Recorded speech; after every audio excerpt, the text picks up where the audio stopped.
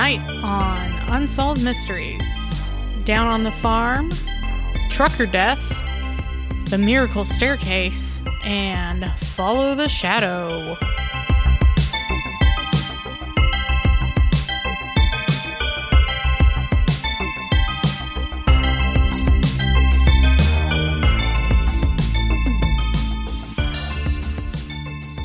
Hi, I'm your co-host, Crystal.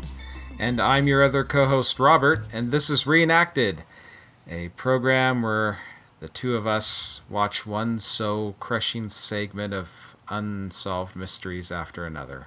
It's kind of like Mystery Science Theater, but not in space and there's no robots.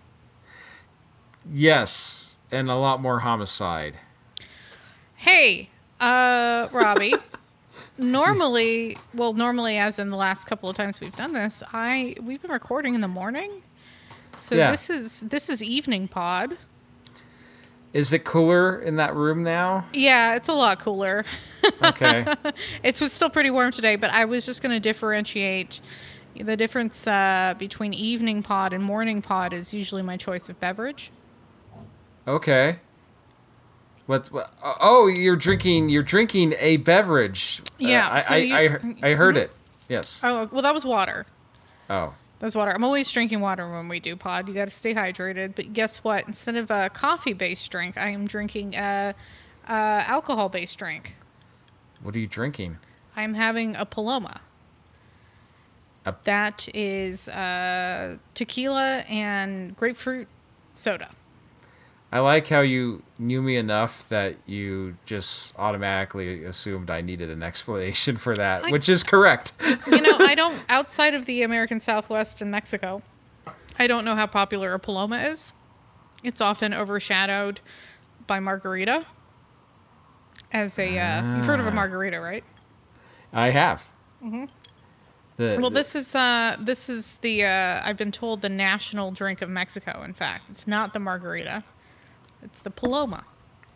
Fascinating. So just put that in your little pipe and smoke it. Robbie, I was also thinking about, I'm having a summer drink. It's summertime. It's county fair, state fair season. Mm-hmm. Kids are almost ready to go back to school, but I was thinking, man, I wish I was going to a fair this year, and I'm not, and I'm very sad about it. And mostly what I'm sad about is I'm missing out on fair food. Is that like free food, only ethically sourced from the points of origin, and then no, fair food. Yeah. Deep fried and terrible for you. Yeah, you eat them once a year at the county fair or the state fair. Personally, I like a freshly dipped corn dog. That is my go-to. A corn dog? Food. That's yes. fascinating. Yeah, I liked to slather that shit in yellow mustard. Mm-hmm. Like a nice you gotta get it freshly dipped where they put it in the corn batter and then they put it in the fryer. Yeah, as a kid, I used to be very heavy on the ketchup and was not into mustard at all. And I feel like one of the inversion points where I ceased to be a kid and became an adult is when I flipped and I was totally now all in on mustard. Mm-hmm. Mustard on my hot dogs, mustard on my corn dogs. Mm-hmm. Ketchup still on the hamburgers. Absolutely. Yeah. Yeah, totally agree. So, that's interesting. Corn dogs. Yeah, what do you like to get at the fair? Well, this isn't a thing, but I wish it was. Okay. I just had this vision of, can you imagine if there was a thing where you could go up and you could order a 10-pound brick of vanilla ice cream? You like in a cardboard container? It probably originally came in a cardboard container in the back, and they just completely open up the cardboard thing and drop it on some sort of tray or whatever and hand it to you. Mm-hmm. How big would that be? How much weight is in a standard sort of carton of ice cream? That's 2-3 pounds? Yeah, weight. Yeah, I'm thinking of volume. I don't know about weight.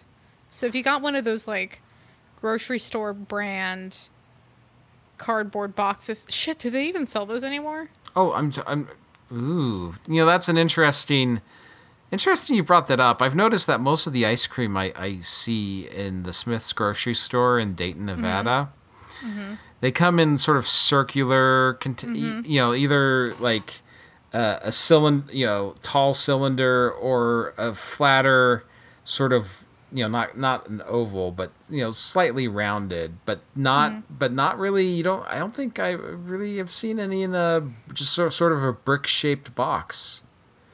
It's been a minute, I think, since I've seen it, but I typically remember it being like the Safeway brand, the store brand ice cream comes in the brick. So what I'm picturing in your 10-pound ice cream scenario is probably like 4 to 5 of those bricks. Very good, Crystal. In my mind, I was picturing about 4, the equivalent of 4 of those bricks as well. Excellent. Oh man, that would be so much ice cream.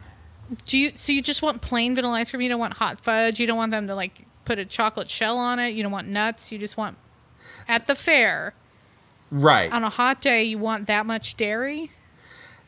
Yeah, the novelty is just in the sheer volume of it. But you don't want it deep fried. Well, I would be open to deep fried ice cream, but I feel like I would want that in a smaller amount.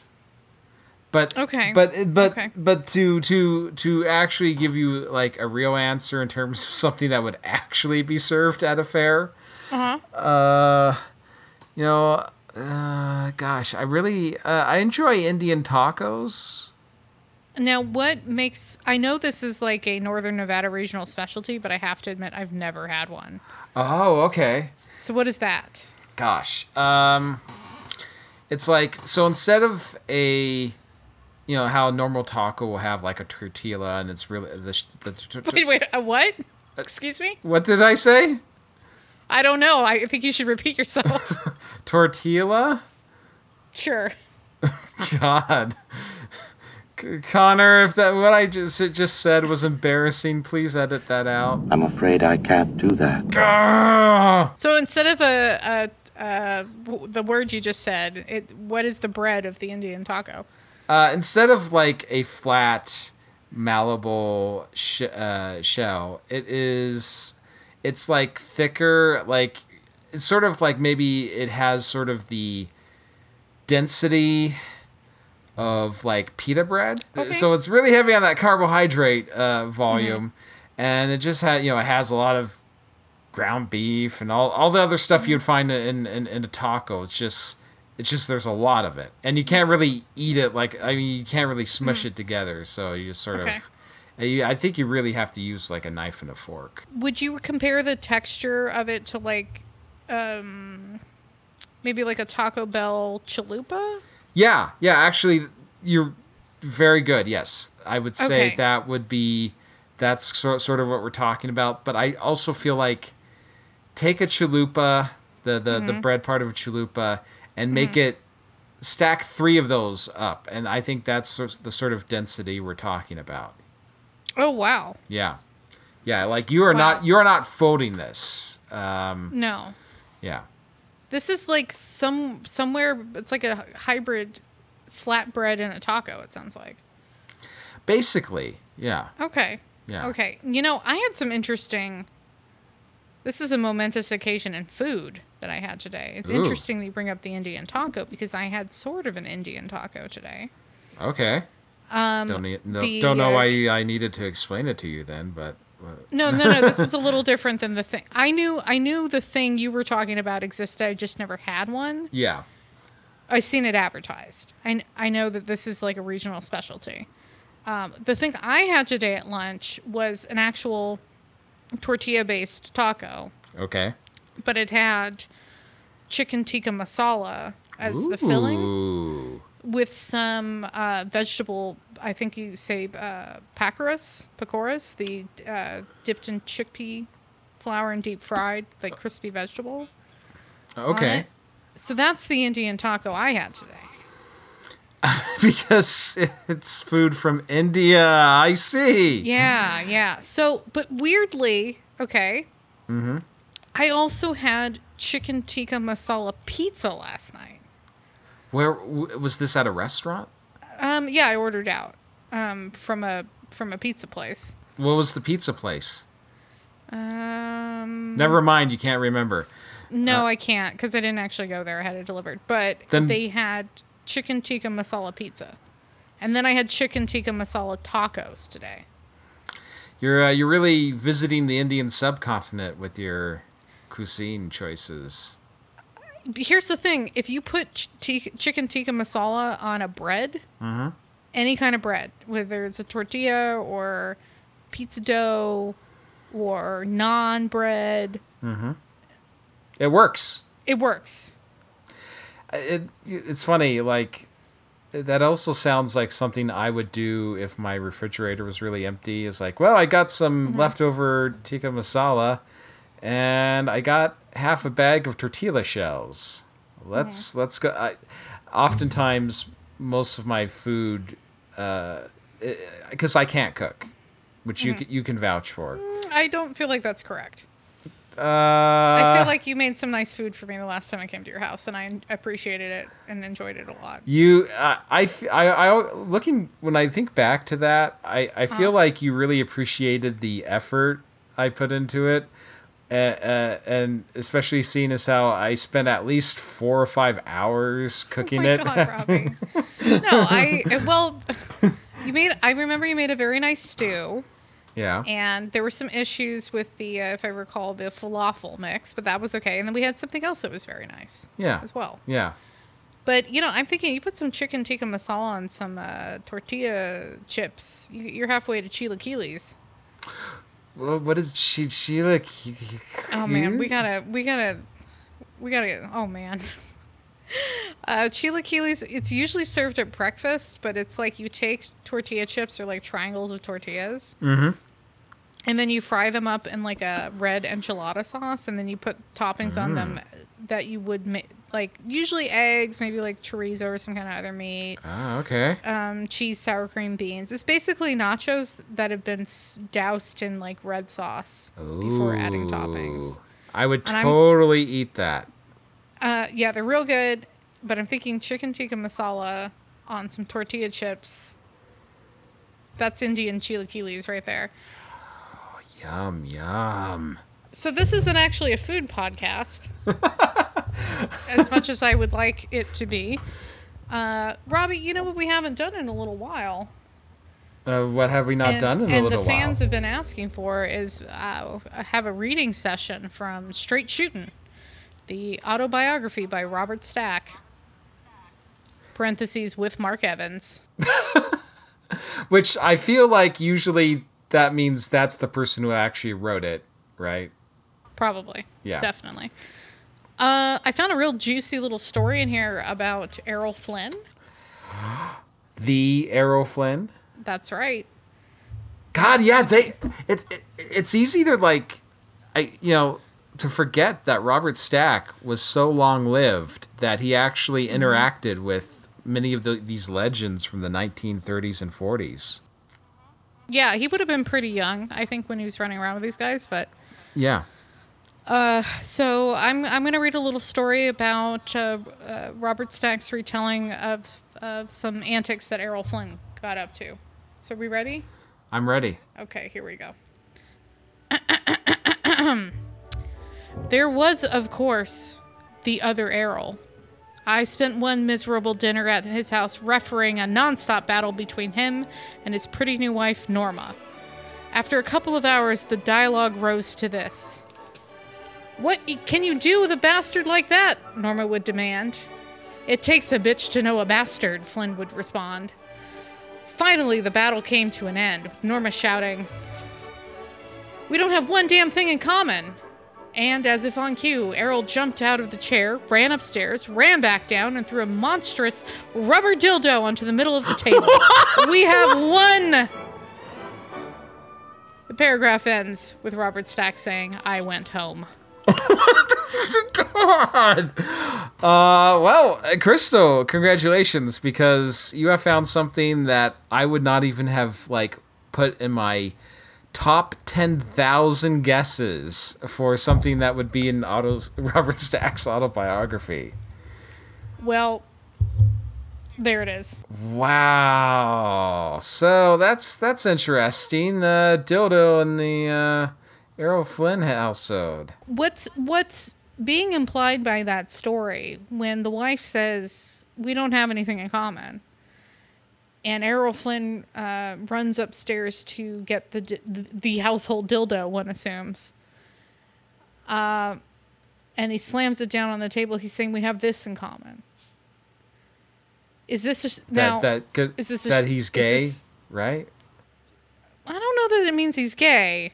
I just assume that the dildo has maybe a shared use between husband and wife. Like they take turns, or they use it in a teamwork manner. Robbie, I have no idea. Okay. Robert Stack didn't get into all that. Yeah, I have the feeling that Robert Stack must have been very uncomfortable in the this household altercation.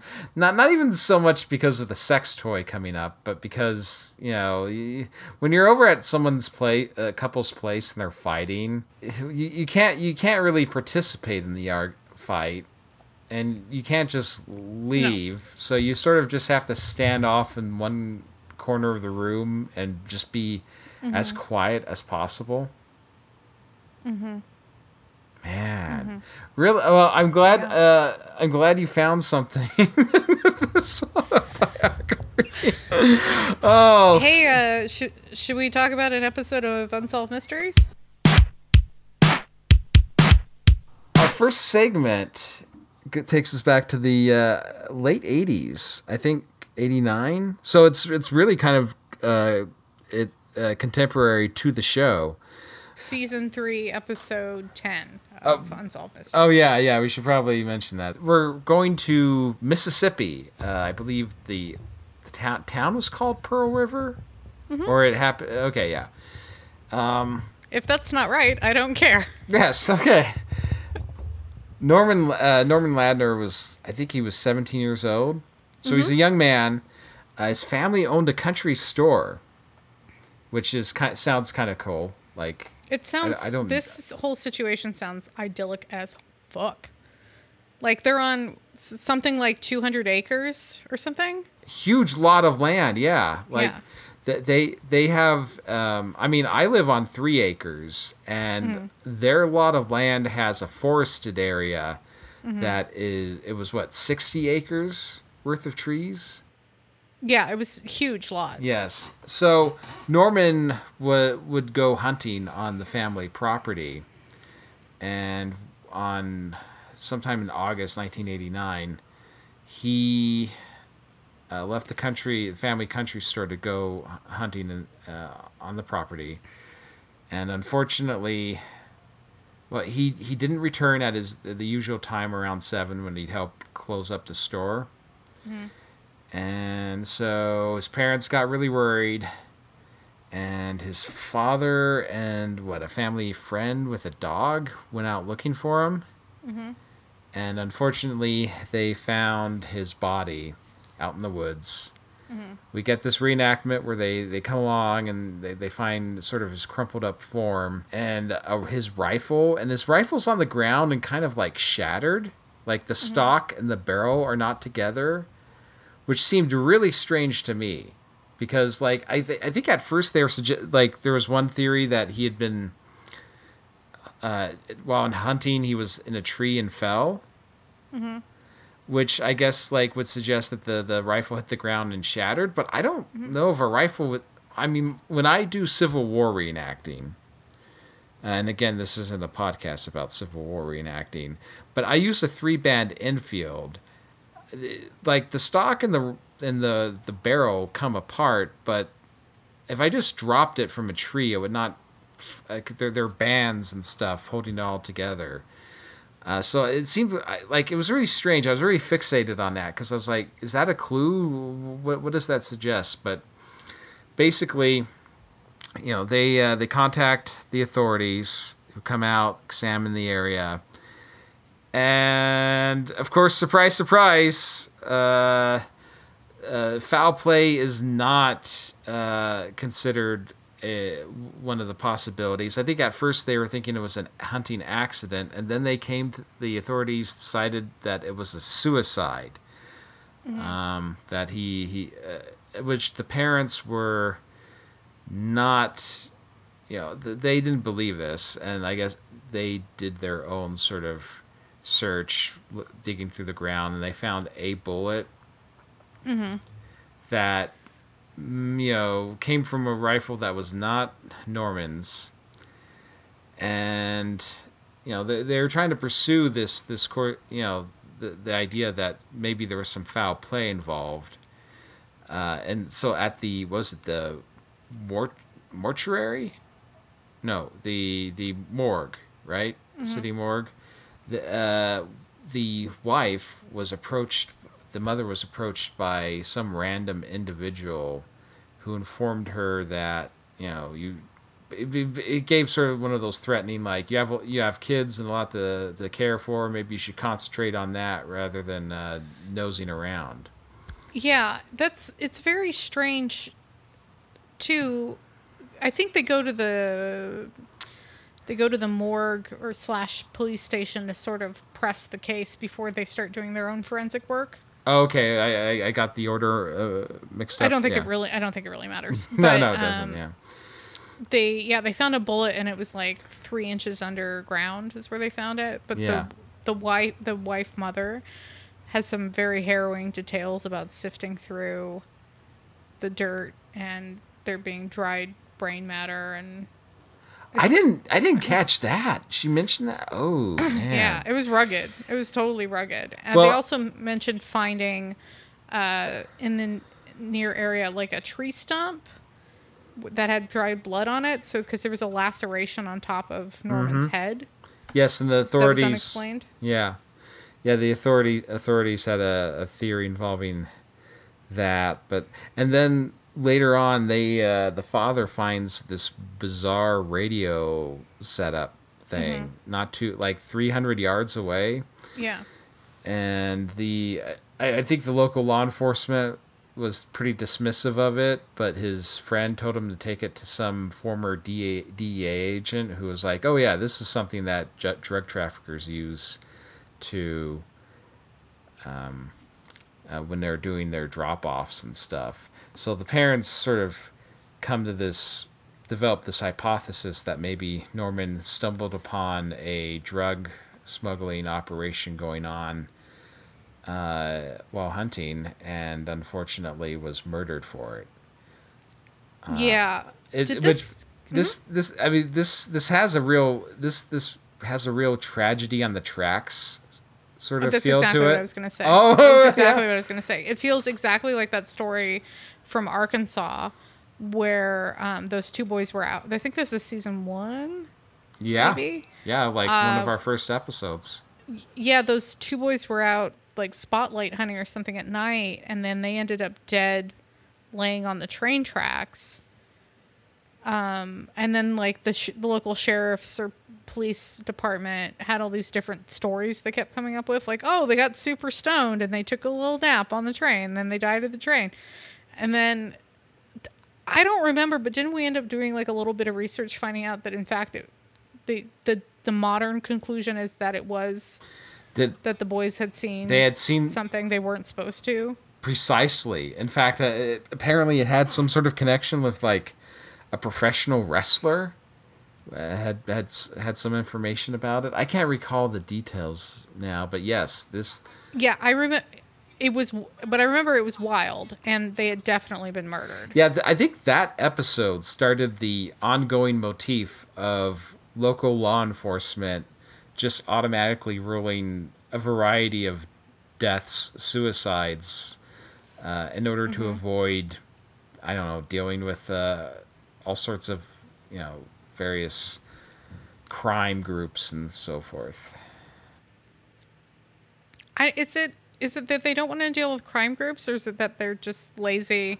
They're on the take? I just think it's laziness. I think it's like, oh, well, we could look into this, but we're not going to do that. I think in some cases it's also incompetence. You have some of these smaller town, smaller county areas. They probably, it's not freaking CSI over there. They don't have a lot of resources, and they're trying to. It's life isn't Law and Order. That's true. That's true. Robbie, what do you think happened here? The first possibility that came to my head was that maybe there was someone else hunting in the vicinity, and they somehow a stray shot or whatnot actually ended up hitting Norman. Because I feel like that has to be a thing that happens not too infrequently, right? Sure. I think this is...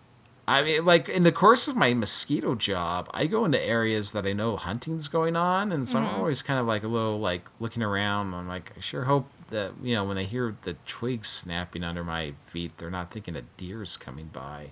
Do you wear, like, a neon vest or any sort of safety gear? I have sort of a bright yellow, green, long-sleeve shirt.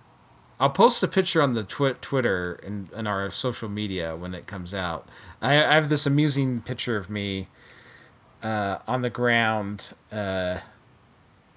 sort of in this thick undergrowth area where I'm having to crawl around with a bucket. So my assumption had been hunting accident, though considering the tragedy on the tracks segment, and this is in the sort of same geographical, forested area where there's all sorts of sort of trafficking probably going on. I would not be surprised if there was some foul play.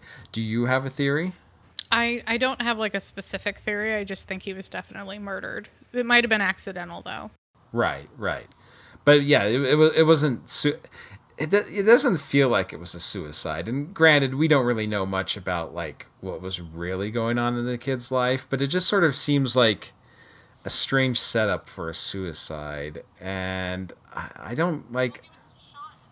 Well, he was shot in the side of the head. Oftentimes these suicides that these local police departments are conjuring up to explain things, they involve all sorts of weird gun positions done on behalf of the alleged suicidee. Now, one thing I noticed in the reenactment was like when they depict the person taking the mother aside and trying to intimidate her into not pursuing the topic. When the guy first arrives and is pointing her aside, and even after he initially turns to talk to her and you kind of see him in profile, for a few moments I thought it was Dennis Farina. What? Yeah, what? I was like, fuck, is that Farina? He did have a... Yeah. Yeah. Fuck Farina's our motto. He did have reenacted. It's also R.I.P. Farina, but fuck him. Yeah, I noticed the same thing. That guy had kind of a Farina vibe. The other thing I really both enjoyed and made me slightly uncomfortable about this reenactment is how involved the actual father is in reenacting. Right, I was for a time I was unsure whether it was the actual father or not in the segment itself, but it does. No, it totally is. I know the whole credo of Unsolved Mysteries is they try to get the people involved whenever possible. But I always understand, like, if it's a parent, and their kid was killed, maybe they don't want to reenact that situation. Unless you're a very upper class woman in God, what was the one with the yeah. tennis? Well, we don't know that what's his name was killed. Our running theory is he ran away to start a new life. Oh, that's right. I keep forgetting about that. But still, that doesn't change the fact that his mom... The mom was clearly, like, don't make me act. Don't make me do it. No, I won't. I will. That's exactly what it was. That's a nice recreation of her. Robbie? Yeah? Do you have anything else to say about the segment? I don't think I noticed anything else in the actual reenactment. Yeah, so we're going with definitely not a suicide on this one. Definitely not. That's our judgment. And unfortunately, it was not resolved. No. Yep. No update on that one. Which is going to be a bit of a pattern in this episode. It's a real bunch of unsolved mysteries we've got here. Damn it. Christo, tell us about what it's like to be a trucker. It can be real lonely.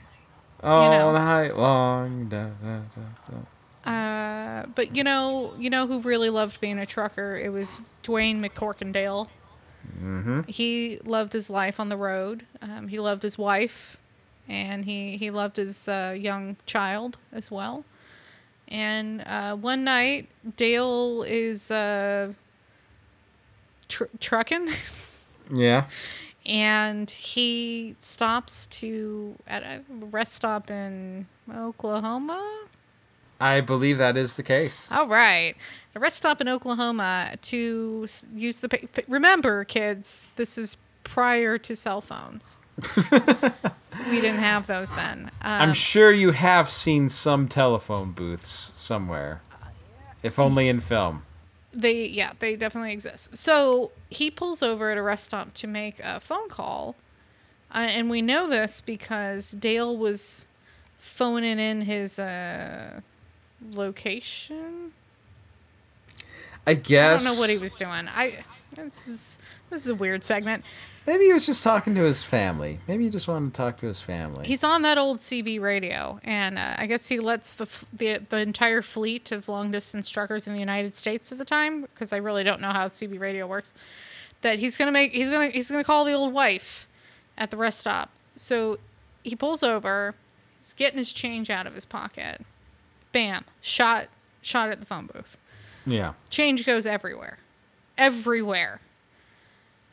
So that's basically the information we have.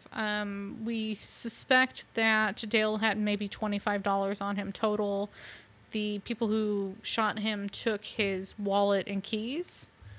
Yeah, his wife was like, just, she pointed out how ironic this was, that he was murdered for money when he deliberately did not carry much cash with him, because apparently, I guess this is something that truckers are in danger of, is people robbing them for cash. That makes sense to me. The wife also mentions if it had been a proper mugging, that Dwayne would obviously just handed over his wallet. I mean, he's not going to die for $25. He would have just handed over the money. Yeah. So we really don't have any leads until the unofficial highway patrol, the men and women of the long haul, the interstates, start putting their heads together. And they say, you know what? Hey, there was this brown Camaro. I thought it was a Pinto. Yep, it was a Pinto. There was this... Camaro is a much nicer car than a Pinto is.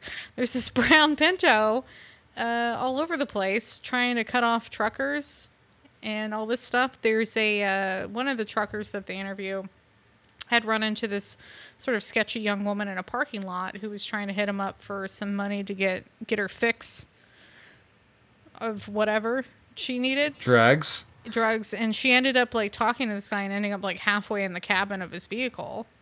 Yeah, it was a very unnerving, if I had been in his position, I would have been pretty uncomfortable with that. Yeah, the reenactment's just really awkward. And so the young... I like how that particular driver's dressed, though. I think his name was Ed Heitkamp. He's wearing a bolo tie, isn't he? What I know, or am I fantasizing that? No, he had a cowboy hat and he had one of those leather vests. Yeah, in the reenactment, he looks like freaking Charlie Daniels. When they interview him, he's just wearing a cowboy hat and a collared shirt. Yeah. So anyway, this young woman's halfway in this guy's cab, and then here comes the brown Pinto, and she jumps out of the cab and gets into the brown Pinto, and then was it a third trucker, or was it Dale? I only remember two truck incidents that identified the Pinto. Mm-hmm. Well, there's this this Pinto driving all crazy, and I guess they also have a CB radio in the Pinto. Yeah, that was what's interesting, because when they showed the Pinto cutting off the prior truck driver they interviewed, they in the reenactment they depict him picking up the CB and being like, "Hey, what's your problem?" And they answer back, and that was I found that really interesting. I began to really think like, how prolific were CBs back in the late 80s? Like, not only did this Pinto have one in it, but the truck driver thought that there was enough possibility that they would, that he went ahead and addressed them through the CB. Mm-hmm. But yeah, it's really strange because the trucker is ostensibly yelling, "Hey, what are you doing?" Right. At like any of us would when we were driving. If someone was driving crazy in front of us, and it's very strange to get a response. And man, he gets a response. They're like, "Yeah, we'll do whatever we want. We cut truck drivers off all the time, and you mess with us, you'll be in trouble because we've already killed one truck driver." I feel like that was probably some creative license taken on the part of the truck. You may have been embellishing a little bit. Yeah, maybe a little bit. Yeah. But certainly what we have is a couple of Brown Pinto-related incidents involving truck drivers within a very short span of time and within basically that same geographical area. So it is not unreasonable to suspect that maybe they might have had something to do with Dwayne's murder.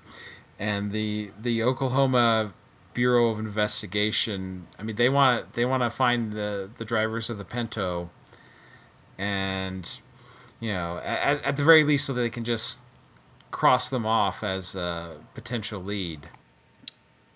Do you think Pinto's like maybe a extra option you could get at the dealership is a CB radio installed?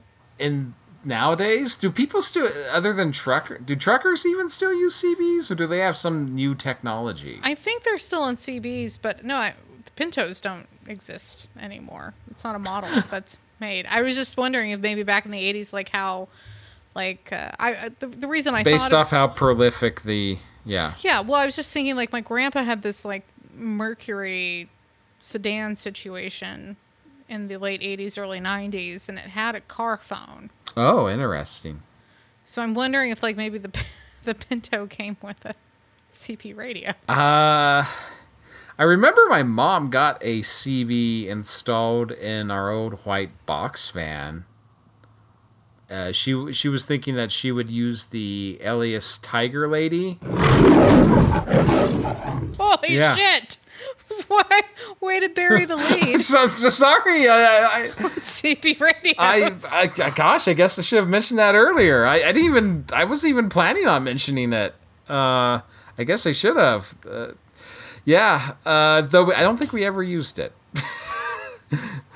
That is something that is not uncommon in my bloodline. Is unused CB radios and aliases? Just sort of unutilized or unrealized plans and items that are acquired. It's kind of like the generator my mom and I bought for Y2K and didn't use. Nice plug for our Patreon only. If you join Patreon and give us $5 a month, you can hear our special Y2K episode. It's true. I want to wind us back because we have this really awesome Stack introduction where he's talking about just the life of truckers, from Boston to Burbank and San Antonio to Seattle. Did you catch that he said San Antone? I did. Which at first I was like, is that a mistake? But I looked it up. Apparently there is a certain there's a certain segment of Texas that does call San Antonio San Antone. I guess it's sort of an urban rural divide thing. I only just sort of read it briefly on like Wikipedia or something. Who do we know that's in Texas? Is Helen's in Texas, right? Helen. Is it San Antonio or San Antone? Please explain it to us. Go ahead and leave a thing on our Twitter. Yeah, leave us a voicemail. Yeah. Call us on your CB radio, Helen. Yes. Yeah, I have to admit, I'm a little bit ashamed of myself. At one point in the past, many months ago, I was using the Pods Twitter account, and I think I was interacting with Helen, and I called her Heather. Oh, you fucked up. I fucked up big. She was very gracious. It's like, she answered whatever question or whatever I posed. And then she was like, "Oh, by the way, my name's Helen." Do you want to use this opportunity to apologize to her on air? Helen. Connor, can we get some apology music? Okay, great. Go ahead, Robbie. Helen, I'm so sorry that I called you Heather. You're not Heather. You're Helen. And if you'll forgive us, we like to continue to make Unsolved Mysteries episodes for you. And you alone, because God knows no one else is listening to this. Hey, Robbie, you know what's by old San Antone? Oh, New Mexico! I know that Texas and New Mexico are border states to each other. Specifically, we're going to talk about a church that's run by a bunch of asshole nuns in Santa Fe, New Mexico. Wow, coming on strong. Coming out hot. I got a lot of opinions on these nuns. Okay. So, back in the 18 whatevers, let's say 60s, 50s, 40s. I think 50s, because I distinctly remembered that the date they gave was prior to the American Civil War. Okay. Years that I'm very familiar with from all the time I've spent Civil War reenacting. I'm glad you're here, because I really wasn't paying attention. Yeah. But what I do know is that there were 7 to 9 nuns who were of the Order of Loretto, or Loretto. Yeah. I'm not really sure what that is. But they were in Kentucky, and they heard about this town, Santa Fe, New Mexico. Mm-hmm. Which, it's actually a very old city. Right. But we won't get into that. For the sake of Unsolved Mysteries, it's the Wild Wild West. It's the frontier. Wild Wild West. Who can even say what is happening there? It's full of just whores and robbers. Well, they and definitely thieves. give the impression that it was the front, the very edge of law of any sort of law and order, and there are all sorts of characters there. Yes. Yeah, mostly whores and thieves. It's the second time you've been let off with whores. Listen, this is just what I remember the segment being about. So the Sisters of Laredo, there's a pack of 9. They head out, and what happens is one of the sisters doesn't make it. She dies of dysentery. So R.I.P. pepperoni and cheese. And and then one of the other sisters is just like, nah, no thanks, and heads back to Kentucky. So I think they end up with 5 to 7. I don't remember the original starting number was. So anyway. Basically an average performance on Oregon Trail. Yeah, exactly. They survived on salt pork and determination, and they made it to Santa Fe, and they built a very attractive little chapel, and they started to educate the whore's children. Because I can't imagine any families being there with the way they described Santa Fe being back then. Oh wow, gosh. And, yeah, I know Santa Fe is. Listen, here's the real story that Unsolved Mysteries wasn't telling us. Santa Fe is actually a very old city. Mm-hmm. It was pretty well established. I would say, as far as things go in the Wild West, it was probably the least wild of the Wild West. Oh. It was, it wasn't one of these forts or whatever, or these spring up towns that's now Ghost Town. It was a city for a very long time before the sisters got there. Anyway, so that doesn't really fit the narrative. They're bringing civilization to Santa Fe, New Mexico, and so they build a chapel. Well, here's the thing. The choir balcony, they forgot to put stairs up there.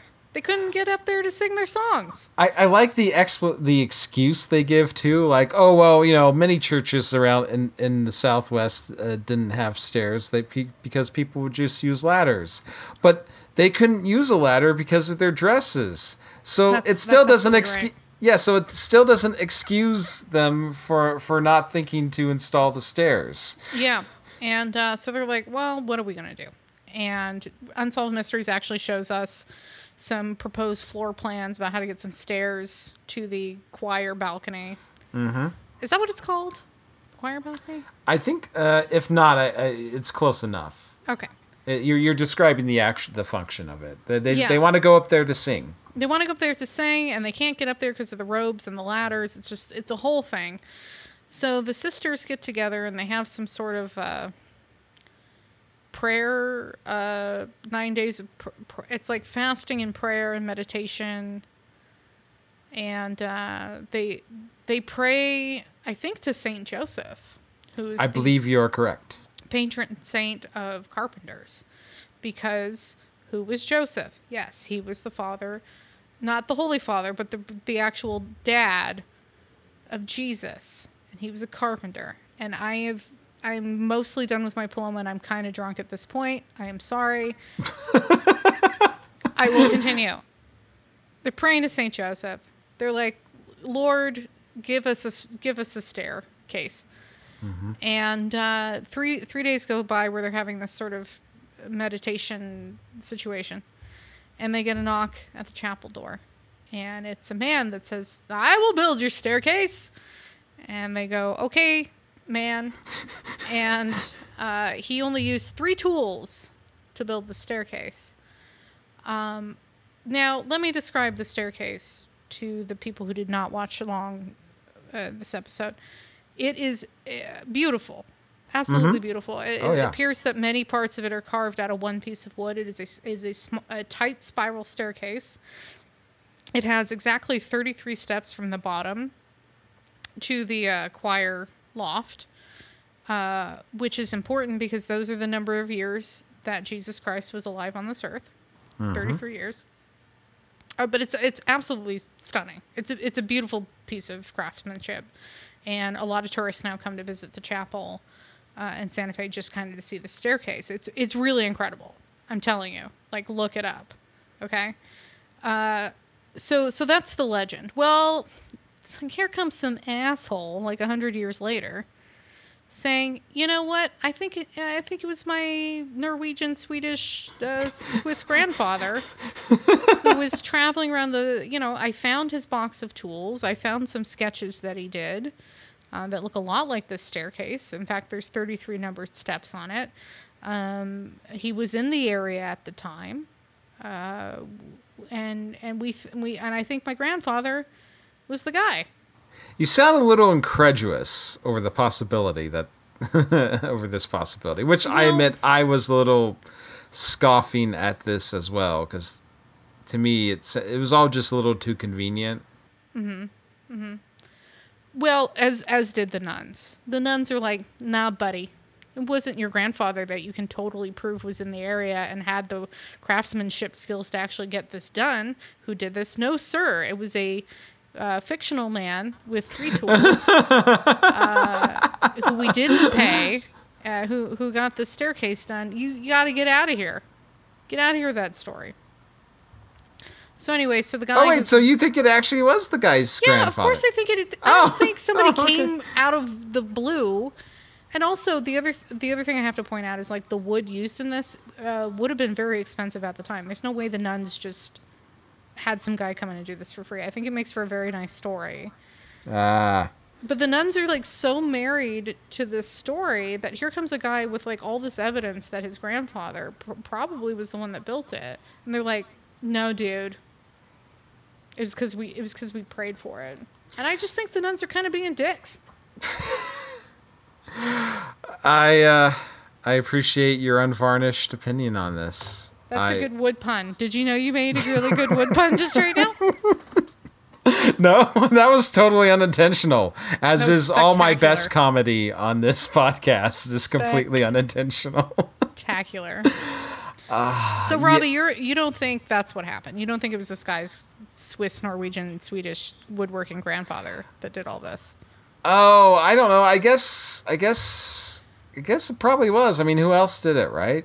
I mean, because like the guy didn't accept any payment. What crazy nutcase does that? Yeah. I was for a moment. I do have one hypothesis. Mm-hmm. See, the carpenter who made the staircase, the world believes he's dead, and he must let the world keep believing that he's dead. Until he can find a way to control the raging spirit that resides inside of him. Which, by the way, Connor, if you can drop some musical cue from the Incredible Hulk TV series from the 70s in there, that would be great. No, because this is the sort of thing that would happen in the old Incredible Hulk TV show. Bill Bixby would be traveling through some town, and someone needed help doing something. And he would, fix their farmhouse or something. I mean, all you need to do is just drop in some sort of antagonist, like some guy who's trying to buy the property, and a total green monster freak out. And this is an episode of the Incredible Hulk TV show. Huh. I didn't know that the Hulk was a carpenter. Well, did you see Endgame? He was able to build a time travel device. I think he could handle making a staircase. It's a pretty nice staircase, Robbie. Yeah, that is a pretty nice staircase. The wood is just beautifully fitted together, and man, that guy's nice. that guy's grandfather was a pretty good carpenter. Yeah, no, this staircase is something else. Maybe when I'm driving through on my way to drop off the ashes of all my relatives and friends, maybe I should swing by Santa Fe and I don't know, carve something in the staircase made by so and so. I'm not actually going to do that. Please do not arrest me, any law enforcement people listening. Do you want to talk about kidnapped girls? Not really, but we kind of have to. This segment is mercifully short. This goes back to the early 80s. A young girl named Nylene Marshall was, camping? No, having a picnic with her family out in the Helena National Forest, right? The way this is described, it sounds like there's a bunch of small children just running around in the forest unsupervised. Right, it's kind of like there's a picnic with a big extended family. You got kids running around the forest, as what would be happening if 3 or 4 or 5 families are all camping together, and they don't want to have to listen to their kids. So the kids, they're off running around the woods like kids do, and two of these kids see some guy in a tracksuit sort of emerge from the woods and approach Nylene and start talking with her. Mm-hmm. And I I guess they overheard him saying something like playing a game called Follow the Shadow. Which the guy's like, "Hey, do you want to play a new game? It's called Follow the Shadow." And then he points to a shadow on the ground and makes the kid go over there, I guess.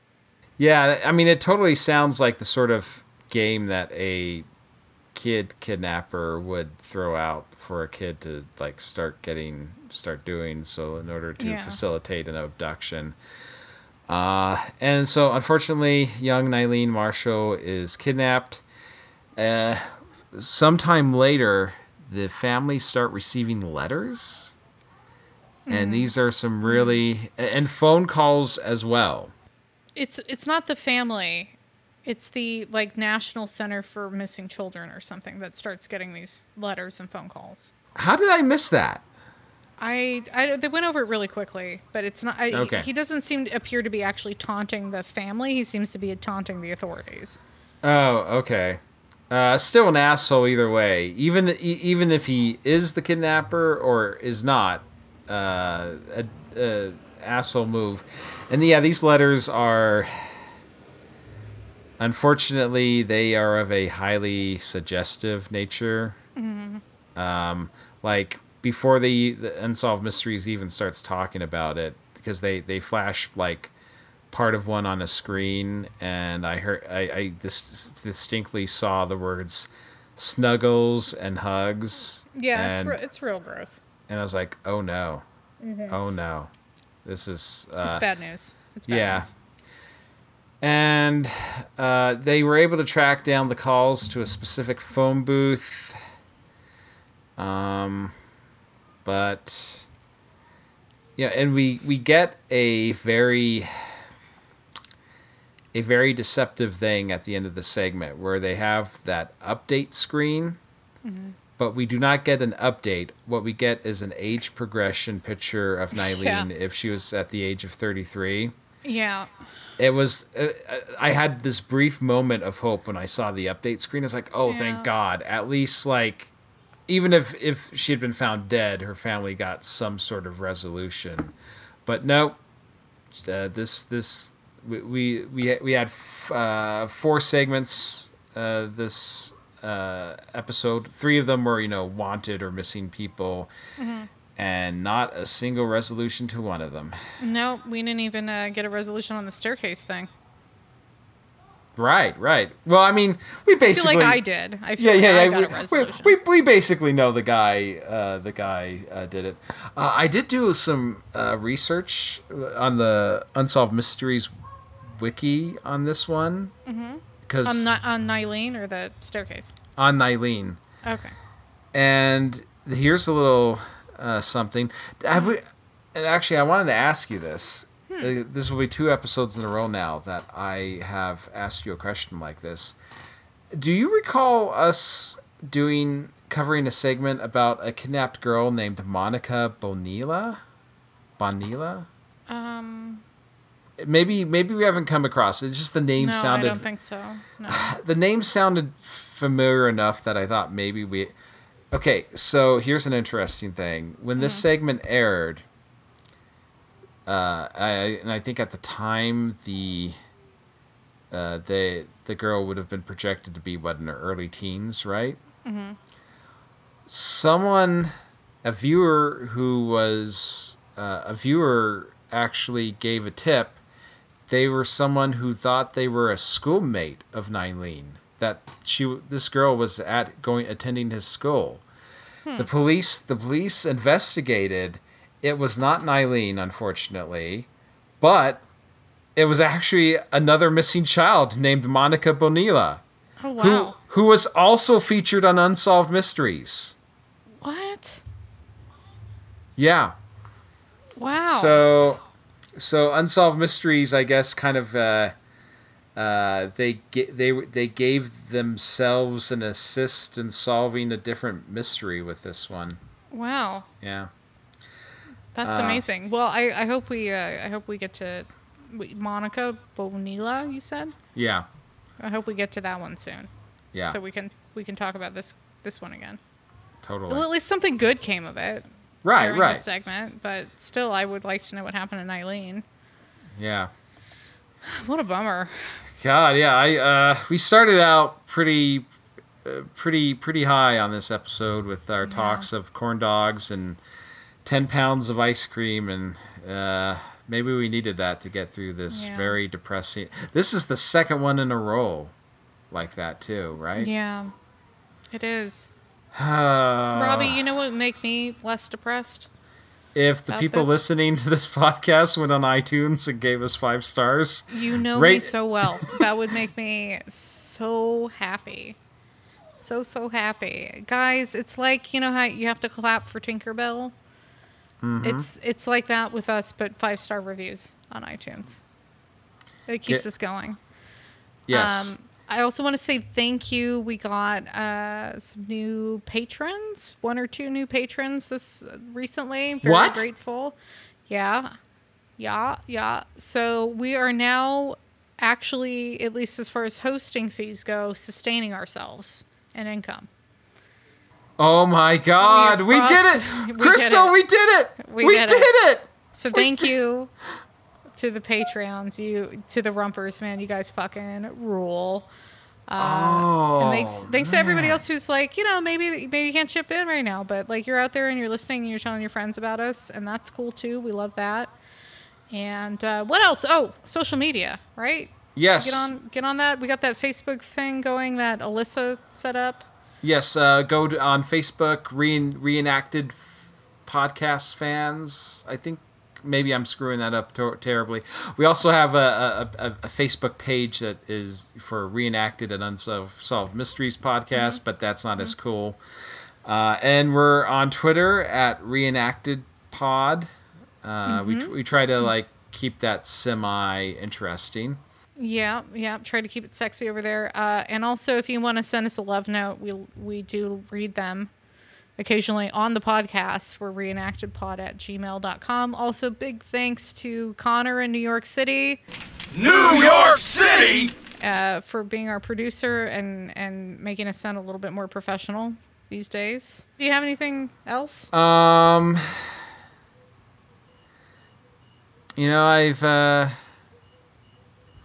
been going through a pretty rough patch this last year. Oh, I'm sorry to hear that, Robbie. And I just, I really enjoy doing this podcast with you.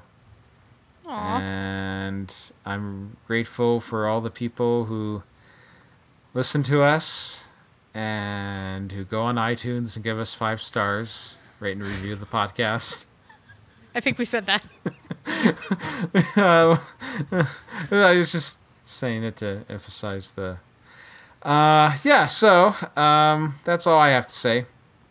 Do you want to do the thing? Yes. For every mystery, join us next time for another edition of Unsolved Mysteries. Great.